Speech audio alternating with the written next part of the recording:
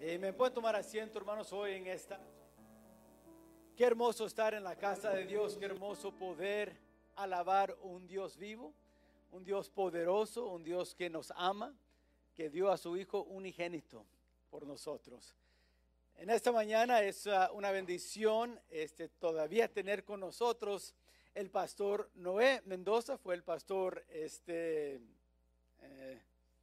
primario, de señorío, el principal, el pastor principal por 40 años aquí en nuestra iglesia. Apenas el año pasado, démosle un aplauso por seguro. El año pasado pasó esas responsabilidades, pero él sigue, hermanos, en su pastorado, en amar a nuestra congregación.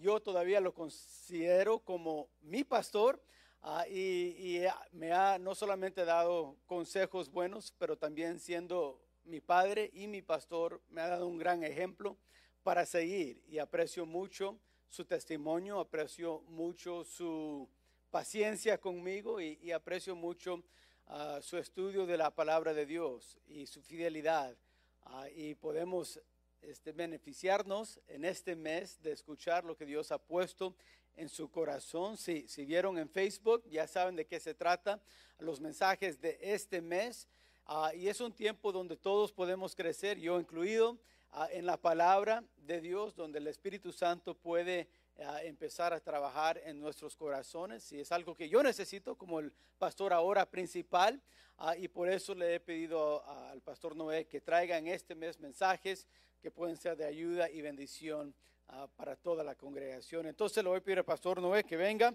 y así lo que Dios ha puesto en su corazón, que los traiga, y así podemos ser edificados. Vamos una vez más a agradecer al pastor por estar con nosotros.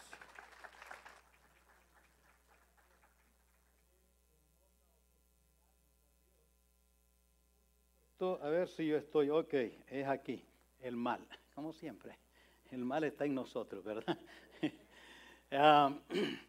Por seguro esta es una oportunidad hermosa. Antes de entrar, hermanos, algunas preliminares sobre el mensaje, nomás quiero decirles que Dios ha estado bendiciéndonos grandemente.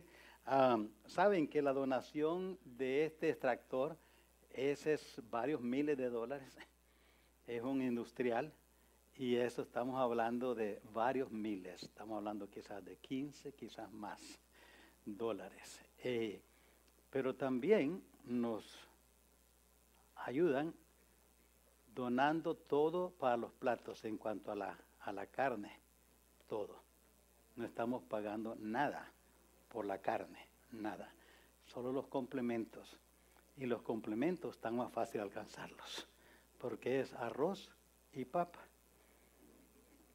No creo que tenemos que ir muy lejos para conseguir arroz, ¿verdad? Y gracias a Dios. Dije papa, arroz, dije frijoles. Frijoles y papa. Ahora sí ya estamos, ¿verdad? Ok, muy bien. Hermanos, yo sé que estamos en el mes de acción de gracias. Y cuando pensamos cosas por las cuales dar gracias a Dios, yo no puedo pensar en algo más sublime, en algo más hermoso, en algo más trascendental que darle gracias a Dios por nuestra salvación. Y entre el plan salvífico divino, el plan de Dios para salvación, está la segunda venida de Cristo. Y yo no sé si alguna vez has pensado en la hermosa paz, en la calma, en la tranquilidad, en la seguridad, en la confianza que nos da ver un mundo que se convulsiona en todos los aspectos de la vida y saber que nuestra ciudadanía no está aquí, que nuestra ciudadanía está en los cielos y que de allá esperamos nuestro Redentor que vendrá por nosotros para llevarnos a su presencia. Yo no puedo hallar algo más grande. Yo sé que estamos tan agradecidos por salud, por carros, por casa, por educación, por tantas otras cosas. Pero hermanos, todo lo demás es terrenal. Y aunque bueno y útil y de beneficio, todavía no le llega a los regalos de Dios, al regalo de Dios de eternidad. No llega allí todavía. No importa que seamos, no importa que tengamos. ¿De qué le sirve al mundo ganar todo, al hombre ganar todo el mundo y perder su alma? Nomás allí, ya nos dejó con una sola cosa que es más valioso que cualquier otra cosa, nuestra salvación. Por eso en esta mañana, tanto a nosotros aquí presentes como a los que virtualmente estén escuchándonos, no olvidemos en este mes de Acción de Gracias enfocarnos en lo que tiene valor eterno, en lo que tenemos. Yo sé que estamos todavía enfocados en las cosas que Dios nos ha dado, pero en este mes de noviembre, enfoquémonos encima de todos los beneficios y agradecimientos que tenemos por las cosas materiales que Dios nos ha dado. Elevémonos más arriba un poquito y pensemos lo que Dios nos da en la salvación. En ese paquete voy a decir, porque como vamos a verlo, así es. Y vamos a aprender eso esta mañana. Juan capítulo 14. ¿Le faltan notas a alguien, hermanos, para que le lleven uno ahorita? Allá hay unas manos, sugiere, ya ustedes vieron las manos seguramente porque es lo que están haciendo. Si no, pues gracias, mi hermano, gracias por ello. Hay otros aquí que necesitan notas, ahí están.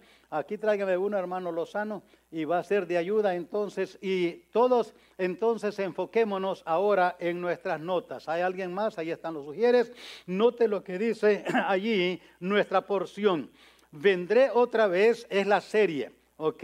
Vendré otra vez es la serie que estamos presentando y estaremos presentando en los demás domingos de este mes, terminando con el último domingo del mes. Entonces, ahora vamos a estudiar el tema, la seguridad de la segunda venida de Cristo.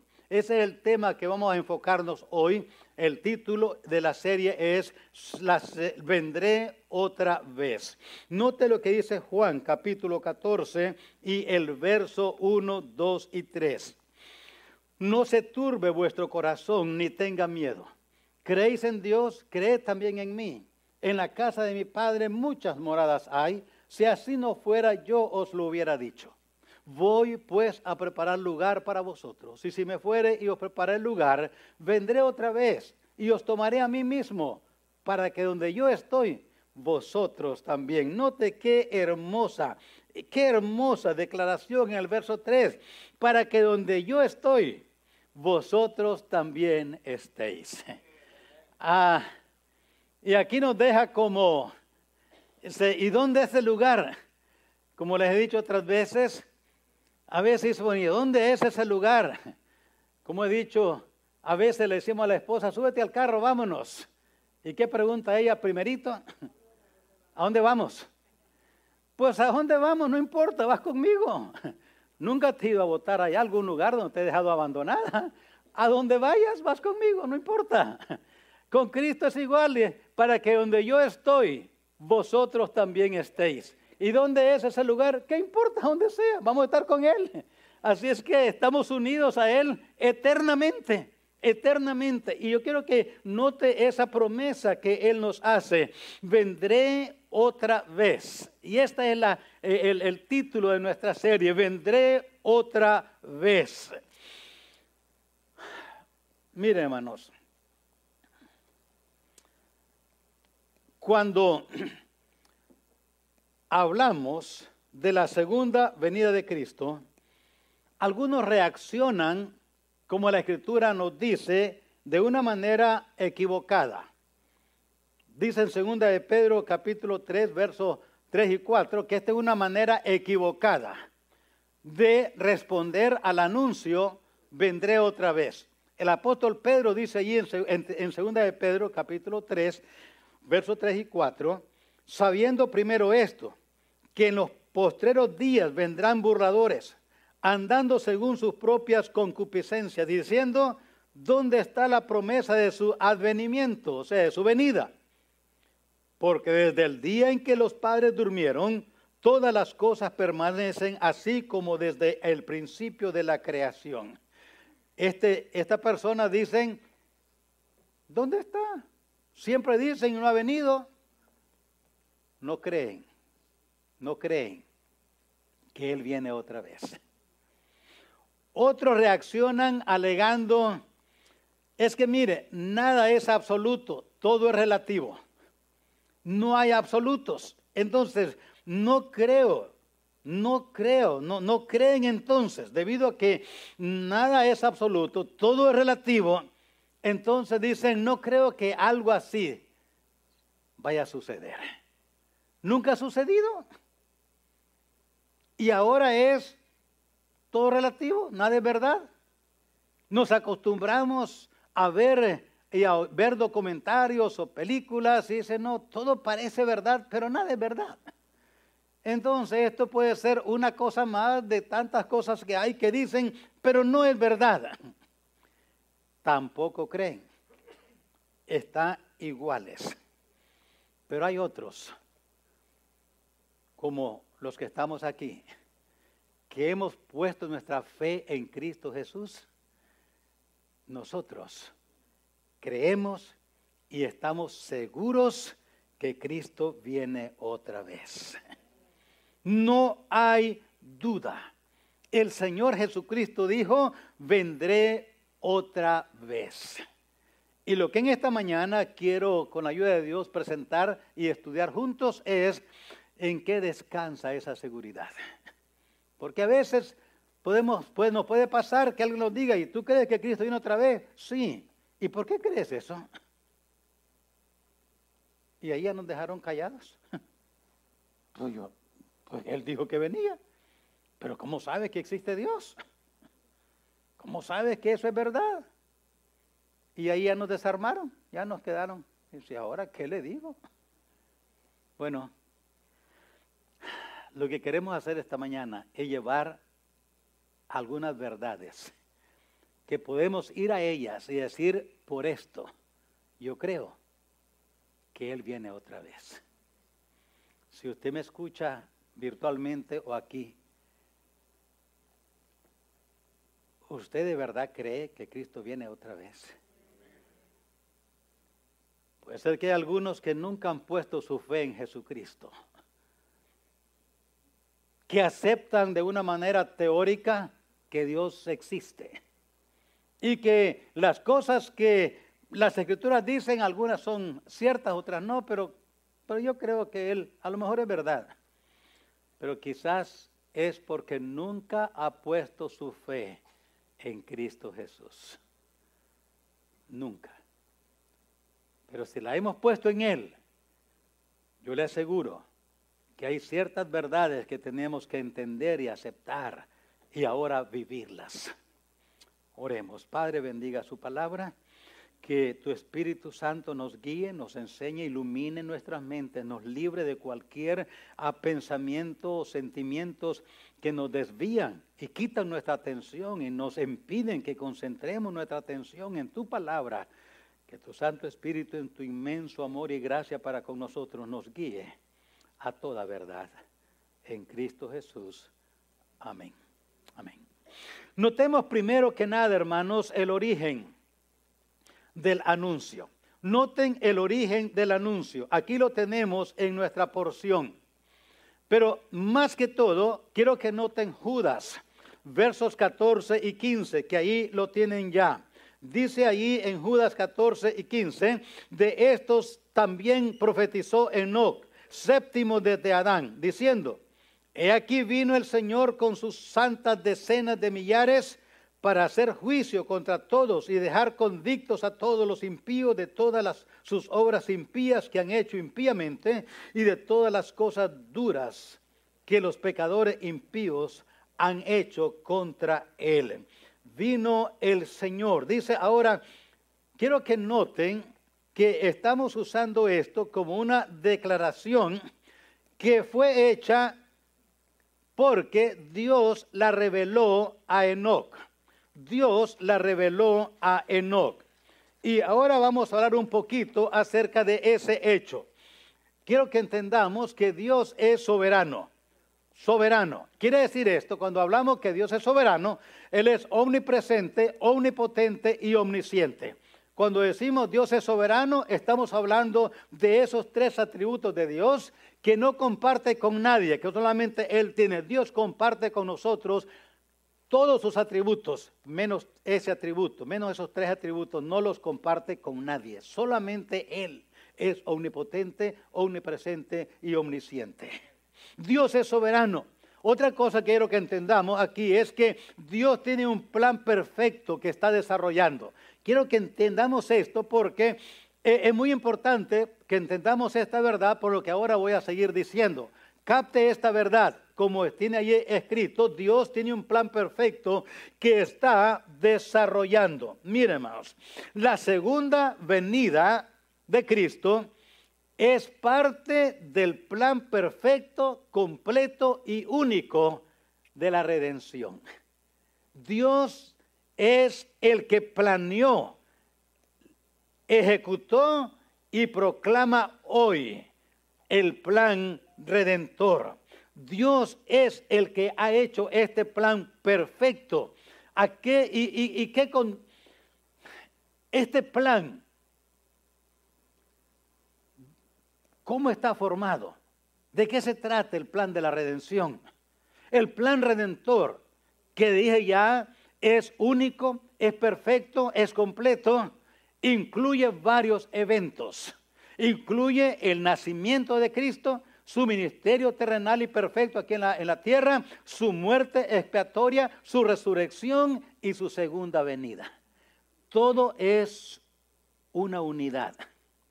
No podemos creer un evento y no creer lo demás.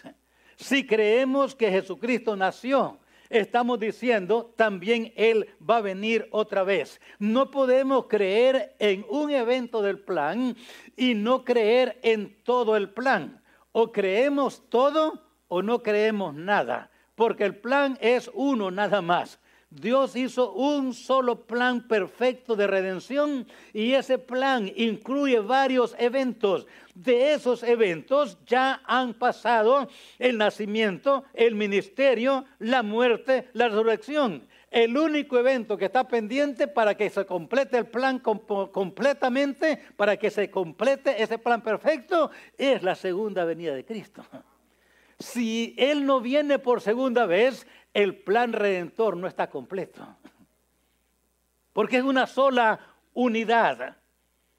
Cuando hablamos, por eso no podemos creer en un aspecto nada más. Ahora, cuando hablo de su muerte expiatoria, miren, hermano, ¿y por qué digo que es un solo plan? Y para que el plan se complete, el plan redentor se complete, tiene que venir Cristo otra vez. Tiene que venir. Entendamos esto. A través de su muerte expiatoria, Él nos libra de la pena del pecado. A través de nuestra co-crucifixión con Él en la cruz, Romanos 6, nos libra del poder del pecado. Y a través de llevarnos a su presencia, ya sea por vía de la muerte o por vía del rapto, y nos lleva al cielo, nos libra de la presencia misma del pecado. La redención completa de Dios incluye la libertad de la pena del pecado, del poder del pecado y aún de la presencia del pecado. En las Sagradas Escrituras, Dios ha revelado su plan progresivamente, al igual que los eventos, entendamos, progresivamente lo ha ido revelando. Lo primero que reveló fue la primera venida de Cristo y su muerte expiatoria. Fue lo primero que reveló Él en Génesis capítulo 3. Cuando Él le dijo en la sentencia a Satanás, la simiente de la mujer te va a herir a ti en la cabeza, aunque tú le vas a herir a él en el calcañal. Ahí estaba hablando de Cristo, su primera venida, su encarnación. Y por eso, el último evento, que es la segunda venida, la reveló, como les voy a enseñar ahorita, el tiempo cuando lo reveló, muy cerca a este primer anuncio. Pero progresivamente ha ido revelando. Por ejemplo, él anunció primero, la simiente de la mujer va a herirte a ti en la cabeza. Y no dijo nada más. Años después anunció de quién iba a nacer, a dónde iba a nacer, cómo iba a vivir. Pero primero nomás anunció. Y después dio más detalles.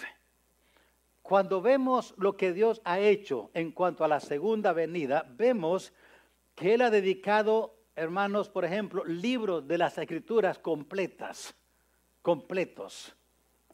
Por ejemplo, Ezequiel, 60% de lo contenido en el libro de Ezequiel, 60% de ese libro del contenido de ese libro está dedicado a la segunda venida de Cristo. 60%. 45% del contenido de Daniel, el libro de Daniel, está dedicado a la segunda venida de Cristo. 51% del contenido del libro de Zacarías está dedicado, Dios la dedicó totalmente a la segunda venida de Cristo. El 95% del contenido de Apocalipsis está dedicado a la segunda venida de Cristo. Interesantemente, ahora entonces nos damos cuenta qué importante es este evento para Dios. Pero quiero que noten aquí el tiempo de la revelación, porque dice que Dios se lo reveló a Enoc, séptimo desde Adán. Así dice nuestra porción, que de estos también profetó Enoc, séptimo desde Adán. Se lo reveló, el tiempo de la revelación entonces fue antes del diluvio. Miren qué interesante. Durante la dispensación que conocemos como la dispensación de la conciencia. ¿Y cuándo pasó esto? ¿Cuándo fue esto? A lo menos 4,000 años antes que Cristo naciese. 4,000 años antes que Cristo naciese. Dios reveló, va a haber un advenimiento. Va a venir un advenimiento, va a haber. En otras palabras, para hoy, el anuncio que Dios dio acerca de su segunda venida tiene casi 6,000 años. Porque de cuando Cristo nació hasta el presente, casi pasaron ya 2,000 años. Quiero que tomen en mente eso entonces, que cuando vemos la revelación del primer evento, el nacimiento, no fue mucho tiempo después que Dios reveló su segunda venida. No dio más detalles, solamente dijo que vendría otra vez y eso es todo. Yo quiero que noten el carácter de la persona a quien Dios le reveló, le dio la información, porque es importante, Dios lo menciona. Dice allí que fue a un hombre que se llamaba Enoc y que fue el séptimo, contando de líderes o cabezas de padres de generaciones, él era el séptimo. El primero fue Adán. Enoc murió a los 365 años y no murió. Note lo que dice Génesis 5:24. Dice, caminó pues, ahí lo tienen yo creo, caminó pues Enoc con Dios y desapareció porque le llevó Dios. Noten ustedes allí que Dios lo dio a conocer a través de una persona que caminó con Dios. Ustedes saben lo que es caminar con Dios. Nomás piense por un momento, ¿qué cambios haríamos nosotros? Vamos a suponer esto, aunque espiritualmente sucede, nomás que no lo notamos muchas veces, pero vamos a suponer que personalmente Jesucristo viene y nos dice, me voy a quedar contigo una semana en tu casa. Ahí voy a desayunar contigo, voy a comer contigo, voy a cenar contigo, vamos a andar juntos toda una semana. ¿Haríamos algunos cambios solo porque Jesucristo anda con nosotros? En el carro, en la cocina, en el dormitorio, en todas partes. ¿Haría usted cambios o no haría? Yo haría. Había ciertas cosas que no diríamos. Cierta manera de hablar que quizás cambiaríamos. Y dice, ¿y no anda Él con nosotros? Sí, yo estaré con vosotros todos los días hasta el fin del mundo. Él anda con nosotros. Pero no estamos conscientes muchas veces que Él anda con nosotros. Enoc caminó con Dios. Dios caminó con Enoc. y la intimidad que había entre él y Dios era tal, y el amor que él tenía para Dios era tal, que Dios le dijo, pues si es tanto, Dios vio que tanto le amaba, y le dijo, mejor vente conmigo de una vez. Esa es la persona a quien Dios le dijo, miles de años de aquí va a haber un evento y quiero que lo anuncies. El carácter. Pero veamos no solamente la seguridad de su venida concerniente al origen. No solamente vemos el origen de ese anuncio que es la segunda venida, pero hablemos rapidito ahora del testimonio del anuncio. El testimonio del anuncio. En otras palabras, ¿quiénes dieron testimonio de ese anuncio? Testimonio. Dios usó mensajeros terrenales. Por ejemplo, ahí tienen ustedes Apocalipsis 19, del 11 al 16. Note lo que dice Apocalipsis 19, 11. Entonces vi el cielo abierto y aquí un caballo blanco. Y el que lo montaba se llamaba Fiel y Verdadero y con justicia juzga y pelea. Sus ojos eran como llama de fuego y había en su cabeza muchas diademas. Y tenía un nombre escrito en que ninguno conocía sino él mismo. Estaba vestido de una ropa teñida en sangre y su nombre es el Verbo de Dios. Y los ejércitos celestiales vestidos de lino finísimo, blanco y limpio, le seguían en caballos blancos. De su boca sale una espada aguda para herir con ella a las naciones y él las regirá con vara de hierro. Y él pisa el lagar del vino del furor de la ira de Dios Todopoderoso. Y en sus vestiduras y en su muslo tiene escrito este nombre: Rey de Reyes y Señor de Señores.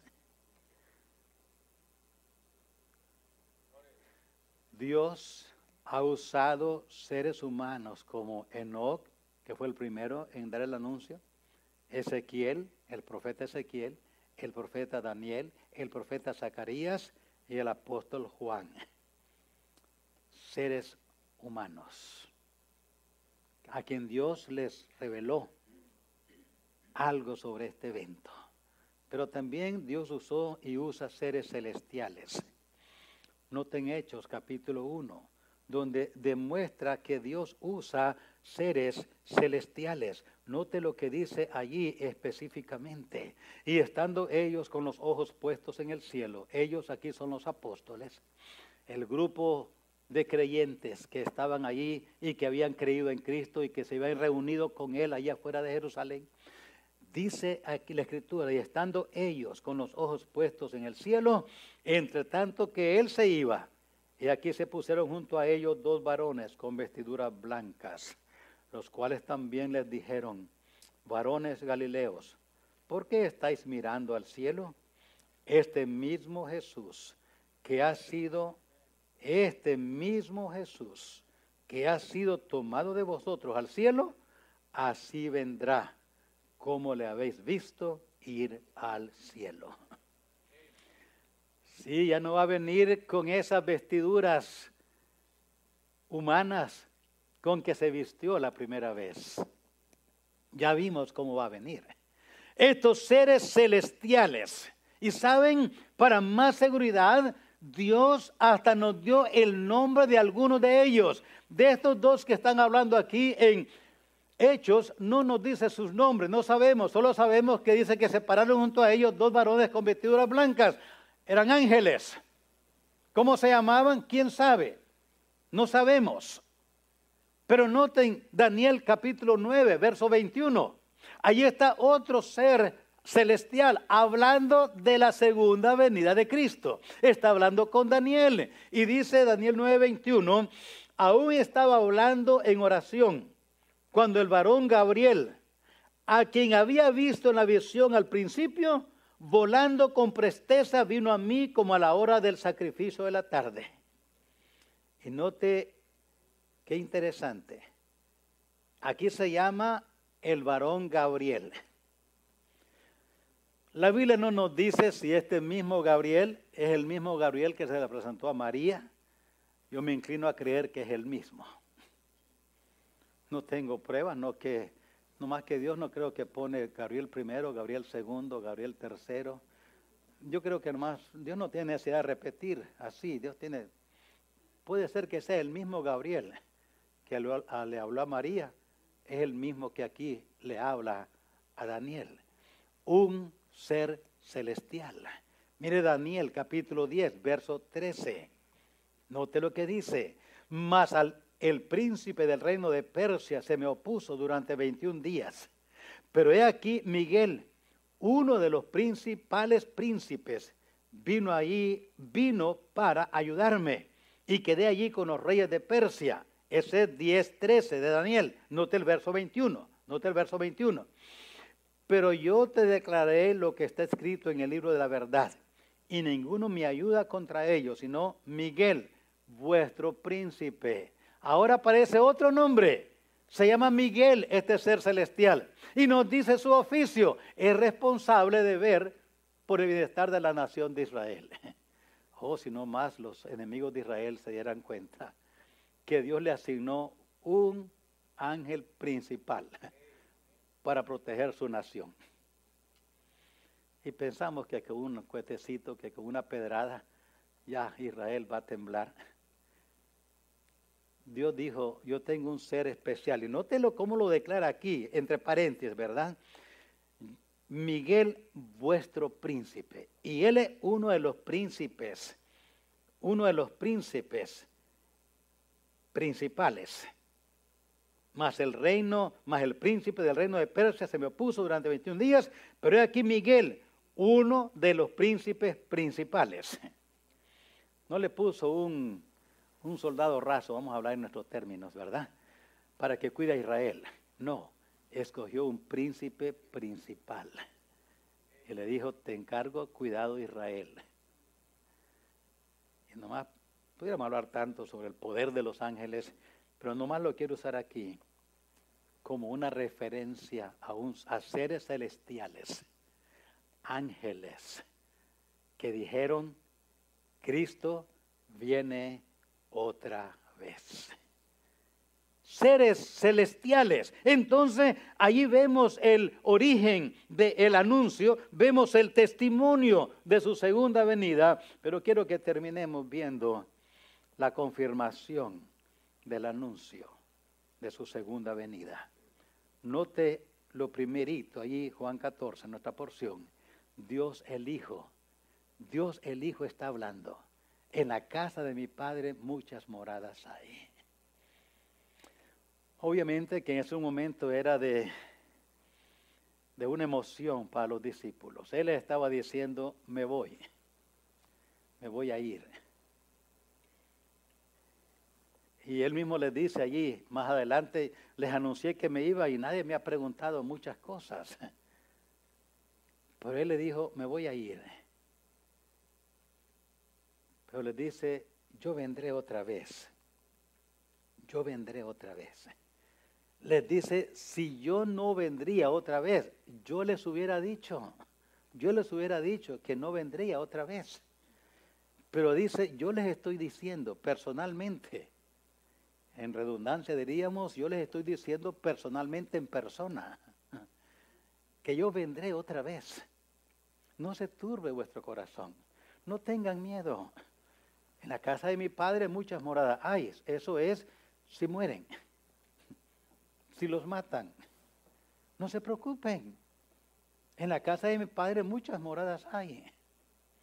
El cristiano, aun cuando muere, obtiene ganancia. ¿Cuáles son los beneficios de morir si somos salvos? Uno, descansamos de todo este problema que hay aquí en la tierra. Que la gasolina cara, que la comida cara, que los trabajos escasos, que no nos pagan bien. Ya descansamos de eso.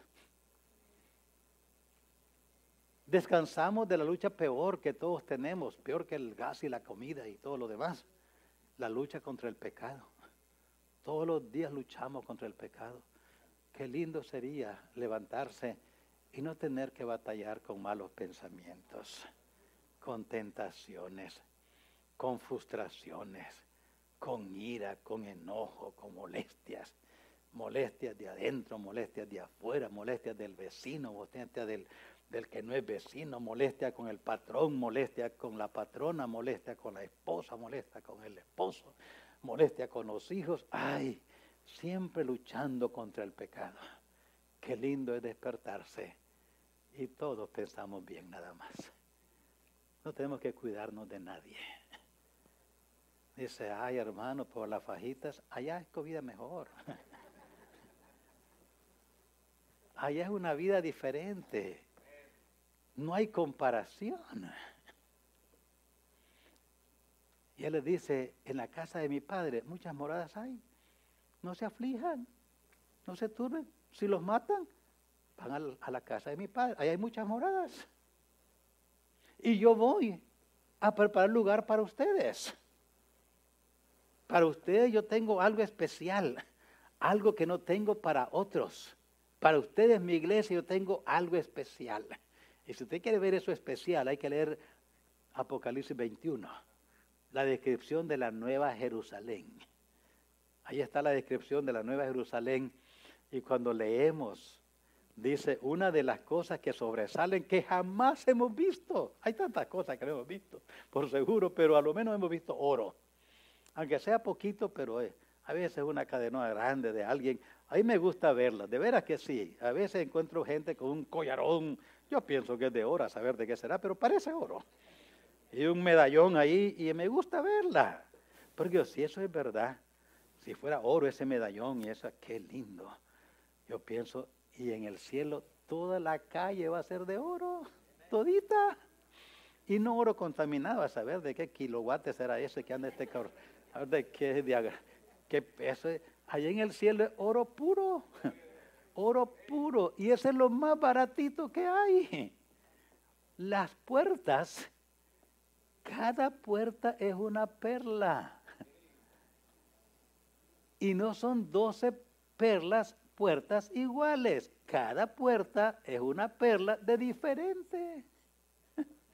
¿Usted ha visto una perla? Yo nunca he visto. Si usted ha visto y tiene una por ahí, me la enseña. Yo nunca he visto una. Dice a Dios, dijo el Señor, yo voy a preparar lugar para ustedes, no se preocupen. ¿Cómo nos alegra cuando uno con mucho dinero nos dice, no te preocupes, ahí te mando un cheque, va a ser entre $500,000 o $1,000,000, no sé, pero ahí te lo mando. Nos desmayamos.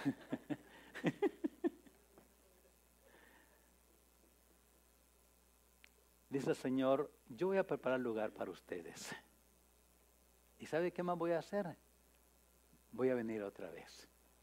Voy a tomarlos conmigo y los voy a reunir en ese lugar. Solo ustedes y yo. Wow. Y les dice, yo vendré otra vez. Yo he leído historias de soldados que cuando van a la guerra, abrazan a sus hijos, abrazan a su esposa y le dicen, yo voy a volver, I'll be back, yo voy a volver. Pero muchos de ellos ya no volvieron. Su esposa recibió un mensaje diciendo que su esposo está perdido en acción. Y luego le confirman, no, murió, ya no va a venir. Aquí el esposo le dice, yo vendré otra vez y le promete a los hijos, los abraza, pero no volvió. No pudo cumplir esa promesa. Pero ¿saben? Cristo no miente. Cuando Él nos dijo, yo vendré otra vez, Jesucristo es, miren, el centro de toda la Escritura es la persona y la obra de Cristo Jesús. Y Él es Dios. Y como Dios, Él no miente.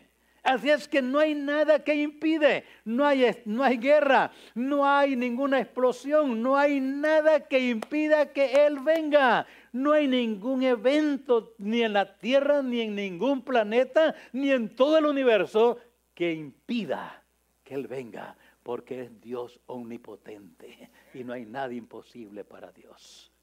Cuando Él dijo, vendré otra vez, no fue una promesa de consuelo, pero insegura, como hacemos como padres, como soldados especialmente. Pero no solamente eso, noten ustedes aquí, por eso le llamé la confirmación del anuncio de la segunda venida, pero noten, Dios el Espíritu Santo también está envuelto en esto. Noten Apocalipsis 22, 17. Dice allí Apocalipsis 22, 17, y el Espíritu, qué lindo, el Espíritu dice, ven. El Espíritu y la esposa, aquí es la iglesia y el Espíritu Santo, pero quiero poner énfasis en el Espíritu. Y el Espíritu y la esposa dicen, ven. El Espíritu Santo, aquí por eso está en mayúscula, si usted vea Espíritu está en mayúscula, porque está hablando del Espíritu Santo. No del espíritu de hombre o de animal, no, está hablando del Espíritu Santo. El Espíritu Santo dice, ven. Hermanos, el Espíritu Santo, queridos oyentes, es el que guió a todos los escritores de las Sagradas Escrituras. El Espíritu Santo es el que guió a todos los escritores de las Sagradas Escrituras. El Espíritu Santo es Dios. Y Él no miente. Él no miente. El Espíritu Santo no va a pedir y decir, Señor Jesús, ven, cuando Él sabe que ese evento es mentira. Él no va a decir, ven, cuando Él sabe que eso no va a suceder. Si alguien sabe con lujo de detalles, más que usted y yo por seguro, acerca de la segunda venida de Cristo, es el Espíritu Santo. Él es Dios. Él sabe todo, todo, todo. Así es que, ¿por qué creemos? ¿Cuál es la base de nuestra seguridad acerca de la segunda venida de Cristo? Nuestra seguridad descansa en lo que el Padre ha dicho. Él reveló a Enoc y a demás hombres de Dios, 100% piadosos, que anduvieron con Dios y dijeron, Cristo viene otra vez. Nosotros descansamos en esa verdad revelada por Dios mismo. Nosotros creemos en eso que Dios reveló en detalles más tarde. A Enoc le dijo, vendré otra vez. Pero luego a Ezequiel le revela otras cosas que van conectadas con la segunda venida. Luego le revela a Daniel otras cosas que van conectadas con la segunda venida. Luego le revela a Zacarías otras verdades acerca de la segunda venida de Cristo. Y luego le dice al apóstol Juan, quiero darte un panorama grande de todo lo que va a suceder. Y eso lo veremos nosotros más adelante. Y dice, mire, todo esto, 95% de lo que contiene el libro de Apocalipsis, Dios lo dedicó para dar más detalles. Ahora sí, con más detalles. Ahí dan números, ahí da cantidad de personas, ahí da nacionalidad de personas, ahí da tantas cosas. Y le dijo al apóstol Juan, escribe estas cosas. Porque estas cosas son verdaderas, van a suceder. Por eso nosotros, como seres humanos, si ya nos entregamos al Señor Jesucristo como nuestro Salvador personal, descansamos totalmente en que Él viene otra vez. Estamos 100% seguros. Y como que Dios quiso aún asegurarlo más, Dios, el Hijo, ahora no usó intermediarios, ni seres humanos, ni seres celestiales. Él personalmente habló y dijo, yo vendré otra vez. Dejó a un lado los seres humanos, dejó a un lado los seres celestiales y dijo, yo el que voy a venir otra vez, yo hablo directamente, yo vengo otra vez. Y al final de todo, el Espíritu Santo dice, ven Señor Jesús, ven. Diciéndonos con ello este evento es seguro. Si no fuera seguro, yo no estuviera pidiendo que Él venga otra vez, porque yo sé que no es verdad. Por eso, queridos oyentes, en esta mañana, cuán importante es para nosotros, examinar nuestras almas y estar seguros que en nuestra mente, en nuestra voluntad y en nuestras emociones, estamos plenamente seguros que Jesucristo es nuestro Salvador. Que en nuestra historia como seres humanos, sea larga o sea mediana o sea corta, que en nuestra historia hay, escúchame bien, en nuestra historia, sea cual sea, si tenemos 90 o más años, si tenemos nada más 45 años o si tenemos 20 años nada más, en nuestra historia hay un día allí, un día donde tú recuerdas que tú clamaste a Dios para el perdón de tus pecados. Tú recuerdas ese día. Quizás la fecha se olvidó, pero sabes si era en la mañana, si fue en la tarde, si fue en la noche. Tú recuerdas dónde estabas, si estabas en el campo o si estabas en la ciudad. Tú recuerdas dónde estabas en un santuario como este o estabas en una casa, en el desierto, en el camino. ¿Dónde estabas? En el campo, ¿dónde estabas cuando tú te entregaste a Cristo? Mis hermanos, yo hago un recorrido de mi historia ahorita. Yo no recuerdo dónde fue que yo me entregué al Señor. Yo no recuerdo.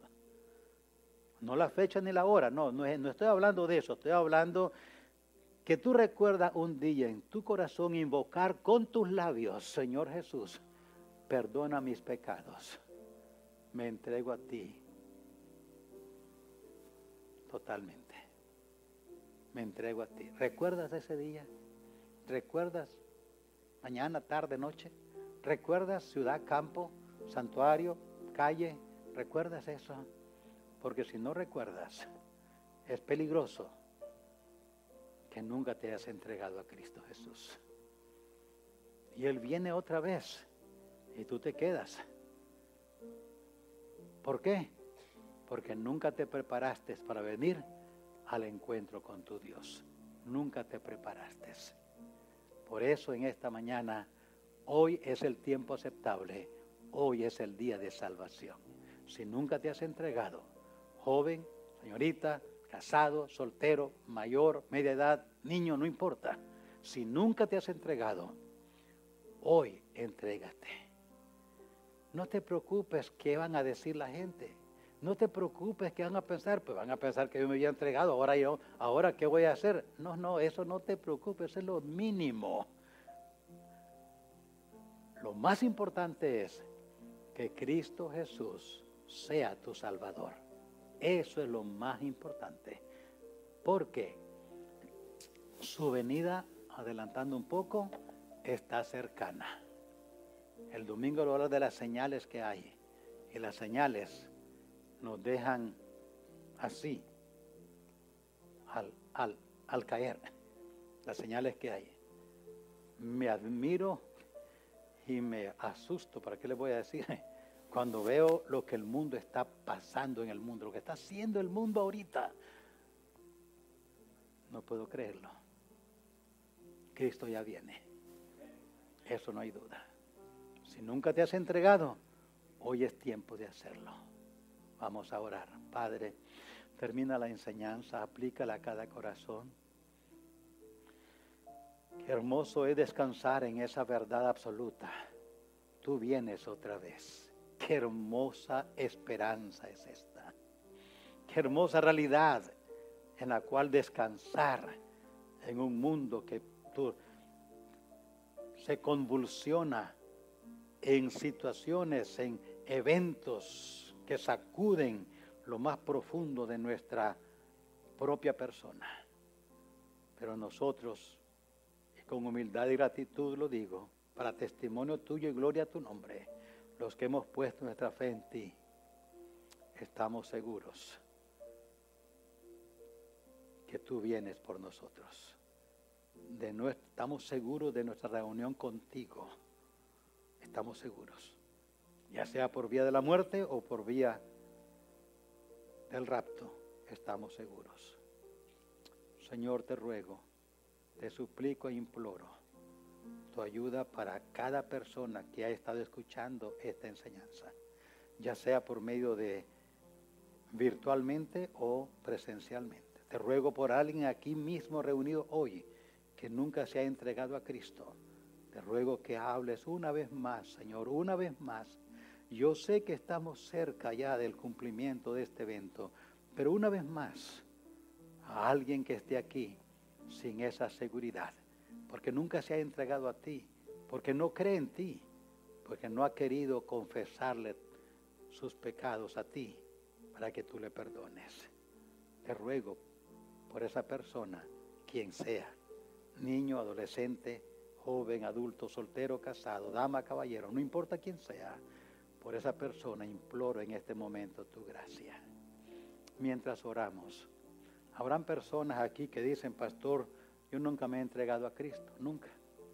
¿Para qué le voy a decir? Yo nunca me he entregado a Cristo. Pero esta mañana quiero entregarme de corazón. Ore por mí. De corazón me quiero entregar a Cristo. En tu corazón tú puedes hacerlo y hazlo. Pero yo quiero orar por ti. ¿Me permite ver tu mano para saber quién eres y ayudarte de alguna manera?